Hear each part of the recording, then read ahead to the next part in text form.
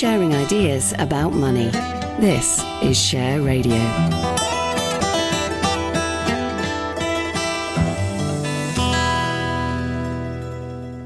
I'm Simon Rose. Now it's time for the financial outlook for personal investors. Russ Mole, Investment Director of AJ Bell, joins me to look at the world of investment, well, from a UK perspective. But of course, we are going to be talking a little bit about the United States, aren't we? But then it's massively important for the UK market. It is. And equally, the Bank of England faces the same dilemmas as the Federal Reserve, as the US Federal Reserve. So everything that we talk about just as much applies to Governor Andrew Bailey and his team as it does to Chair Jay Powell and his team. And the issue that the Federal Reserve has got, and it's, some people will say, well, serve them right, got themselves in this position, what do they expect? And some will say, well, you know, they've done their best to keep the plate spinning, but they are where they are, which is, on the face of it, they don't want to raise interest rates because that adds substantially to the US government's borrowing costs, which are substantial given its $28 trillion debt. I think I read somewhere that, you know, every few basis point, every percent or something on interest on the 10-year US yield is basically NASA's annual budget, $30 billion. Yes, which is quite a scary, which is just maths. I mean, it's quite a scary proposition, but that's the way it is. So they don't really want to raise interest rates if they can get away with it. Equally, clearly, they and markets and investors and economists are nervous about the inflation figures that we're seeing, and that would, in theory, normally call for interest rate rises on a preemptive basis. You know, normally central bankers didn't, or chancellors of the Exchequer didn't hang around and wait for inflation to get going. They were there. They was in theory there to move first. But it's not up to the chancellors of the Exchequer. It used to be. It used to be, of course. Nigel Lawson used to be there pulling the trigger, so Geoffrey Howe did. But no, it's now very much down to the independent central bank. So the Fed is in this dilemma. Yeah. It's got to, in theory, keep rates low, so the US government can afford its interest bills, welfare programs, and investment plans. On the other hand, it may need to start taking interest rates higher to keep inflation under control, because that is a monster tax, particularly on the less well-off in society. And we know that inequality is a major debate that is ongoing throughout society at the moment. And that's and equally, from a credibility perspective and from a dollar perspective, you may argue it might want to keep interest rates, you know, start moving interest rates up at some stage, even if the strong dollar policy is clearly an issue that, you know, US governments flip-flop around on quite regularly. So it does have a very difficult balancing act, and I think it comes down to whether you think inflation is here for real or not. Well, I was about to say, because both the Bank of England and the Fed are currently saying that the recent spike in inflation is purely transitory and will just vanish. And you can see that argument, because we are coming out of lockdowns. We are in a situation whereby you are seeing supply chain disruption. You are seeing shipping lanes disrupted. You're seeing shortages of semiconductors. You know, you are seeing several things that are causing substantial amounts of price pressure, but whether it lasts or not, we're seeing commodity prices go up, for example. So we just don't know whether that's going to last or not. And you are seeing perhaps the reverse of globalization, which you would expect to perhaps lead higher prices. You're seeing some degree of wage pressure. And equally, a lot of those things could ease very quickly. Semiconductor one, perhaps less so, but they could ease very quickly. And at the moment, the wage numbers are being a little bit distorted by the fact that you are seeing a lot of the lowest paid jobs being lost because of the pandemic and the recession. You're seeing the furlough scheme still in the base for comparison. So the wage growth numbers do look a little bit strange at the moment. So, but again, if you did get a classic inflationary cycle, then you would see commodity prices go up, factory gate prices go up. We're definitely seeing both of those. Consumer prices are going up. The question is that sustainable? The Fed's even talking about now seeing consumer prices in at 6 or 7% briefly. Bank of England saying 3% plus. What you're not seeing yet is real wage increases. And that's the final mindset when consumers think, actually, okay, I'm now used to seeing price increases. I'm going to try and get some wage increases out of it. And that really would then perhaps start to fuel the flames, which you're not seeing right now. So that's why the Fed and the Bank of England, I think, can probably feel justified in taking a safety first approach. But also, again, they're a little bit stuck. And if the US Federal Reserve, you know, it took the America 200 years to accumulate its first $1 trillion of debt. It's taking that figure to 28 trillion in the next, 30 odd, 40 odd. So, luckily the US economy has grown phenomenally in the same time from $3 to $23 trillion, but it still means that debt to GDP is now 125 to 130%. And if you believe those Reinhardt and Rogo statistics, that once debt to GDP goes over 90, that debt starts to weigh in the economy because of the interest costs, then you're potentially in difficulty. Now, I know that Cameron Reinhart has now sort of changed to tune a little bit on that 90% statistic, and there was a lot of pushback because a lot of governments bought into that number, went for the austerity plans in the 2010s, and they didn't really help economic growth very much. They may have kept Austrian economists happy and perhaps tried to preserve the soundness of money, but they certainly weren't a vote winner, and they certainly didn't help promote economic growth in the short term. So that debt is there and leaves the Federal Reserve to a degree, cabin, cribbed and confined. So the question then is, how do you, as a government, get your way out of that 28 trillion debt? And there are 4 options, which we'll no doubt come back to talk about in a second. Okay, Ross, let's just briefly take a pause for that. Sharing ideas about money. This is Share Radio.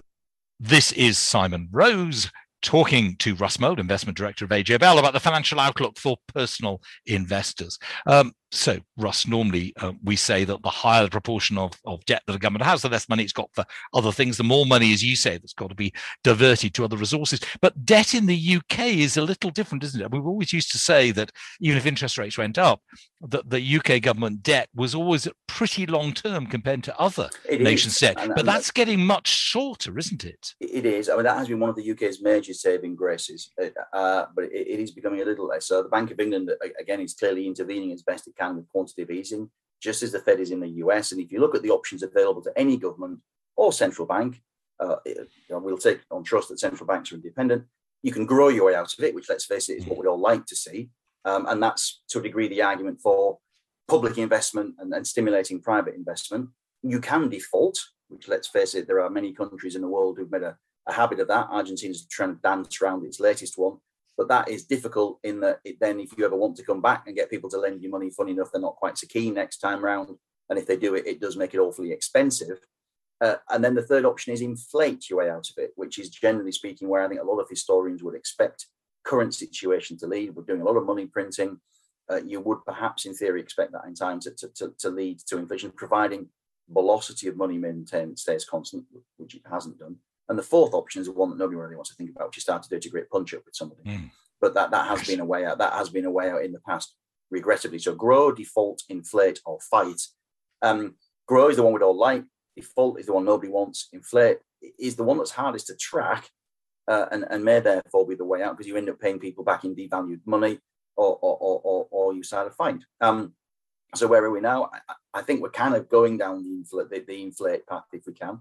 There are things pushing back on it, whether it is automation, for example, and debt itself is inherently deflationary. And I think one of the reasons as well that a lot of people are nervous about current financial markets is if they do, for any reason, plummet, that would gobble up an awful lot of wealth and take away a lot of money that's been invested in areas that you might not have expected to have been. But nevertheless, is perhaps in itself deflationary, and it's something else that central banks are keen to avoid.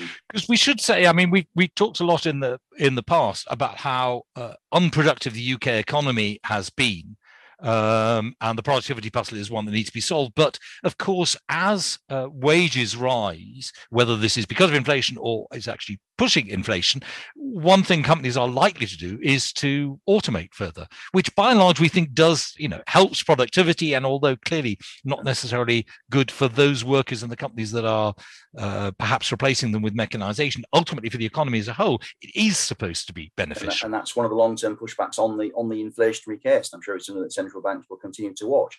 Now, again, the Fed is treading carefully because of the effect its words have upon financial markets, which you can draw a link between the Fed's balance sheet and the S&P 500 and draw the chart. You don't have to fiddle it. You don't have to play with the scales. It looks pretty good. Doesn't mean it's perfect, but that cheap liquidity is encouraging money to fly. In the end, people at the moment don't want to own cash necessarily because it's not earning them any money. So they're trying to look for a home for that. I mean, all right, if I buy a share, somebody has to own my cash, right? Because I'm giving them the cash. So the cash doesn't disappear. So it's a matter of intent and how determined I am to get rid of that money and how happy they are to hold it. But a lot of people don't want to own cash. And the Fed is and so markets are nervous if the returns on cash go up. That might make it a relatively more attractive option to owning shares that on the face of it could be said to look very expensive. So the Fed will be treading carefully. Its words last week did cause a wobble, and that's probably why you've had some the usual backtracking straight after the meeting. Mr. Powell's given a very cautionary statement to Congress saying, no, we're not in a big rush to raise interest rates. We absolutely promise.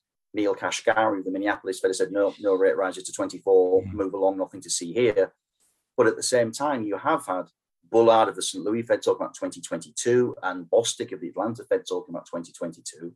So I think whereas rates and loose policy has been a one-way bet for the last 12 years, it's probably less of a one-way bet now because we are confronting an economic recovery, and it is a less certain bet. And that's why, stock markets have just paused a little bit. Commodity prices have come off a little bit.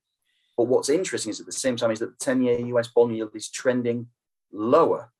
Now, if you really thought inflation was coming, you wouldn't expect the US 10-year to trend down from 1.7 to 1.5%.